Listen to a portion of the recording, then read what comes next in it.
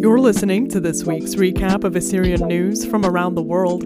I'm Yasmin Al-Taji, and this is The Word.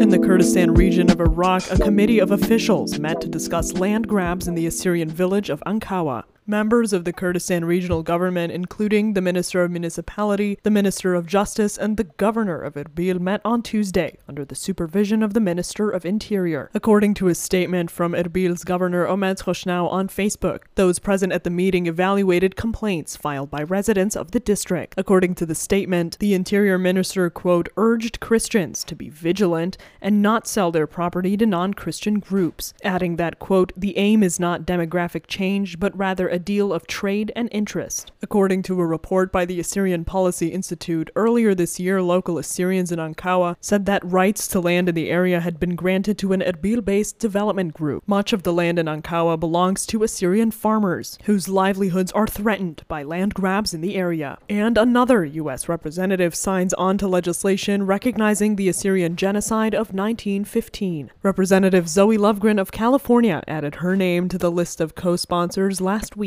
House Resolution 550 was introduced in July by Representative Josh Harder of California, who is also joined by Representatives Anna Eshoo and Adam Schiff. The legislation calls for U.S. commemoration of the Assyrian genocide, official recognition of the genocide by the Turkish government, and rejection of efforts to engage the U.S. government with its denial. With Lofgren's support, the resolution now has a total of 13 co-sponsors. And in Iraq, the Chaldo-Assyrian Students and Youth Union, also known as Khoyada, celebrated its 30th anniversary this week. The organization said in a statement this week they urge students and youth to play a role in, quote, the current and difficult stage that our people are going through in terms of exclusion and marginalization, and that they're committed to, quote, stopping the situations that may lead to the migration of the rest of our young people in the homeland. Khoyada has 6 branches across Iraq, with locations in Baghdad, Kirkuk, Nohadra, and 2 in the Nineveh Plain.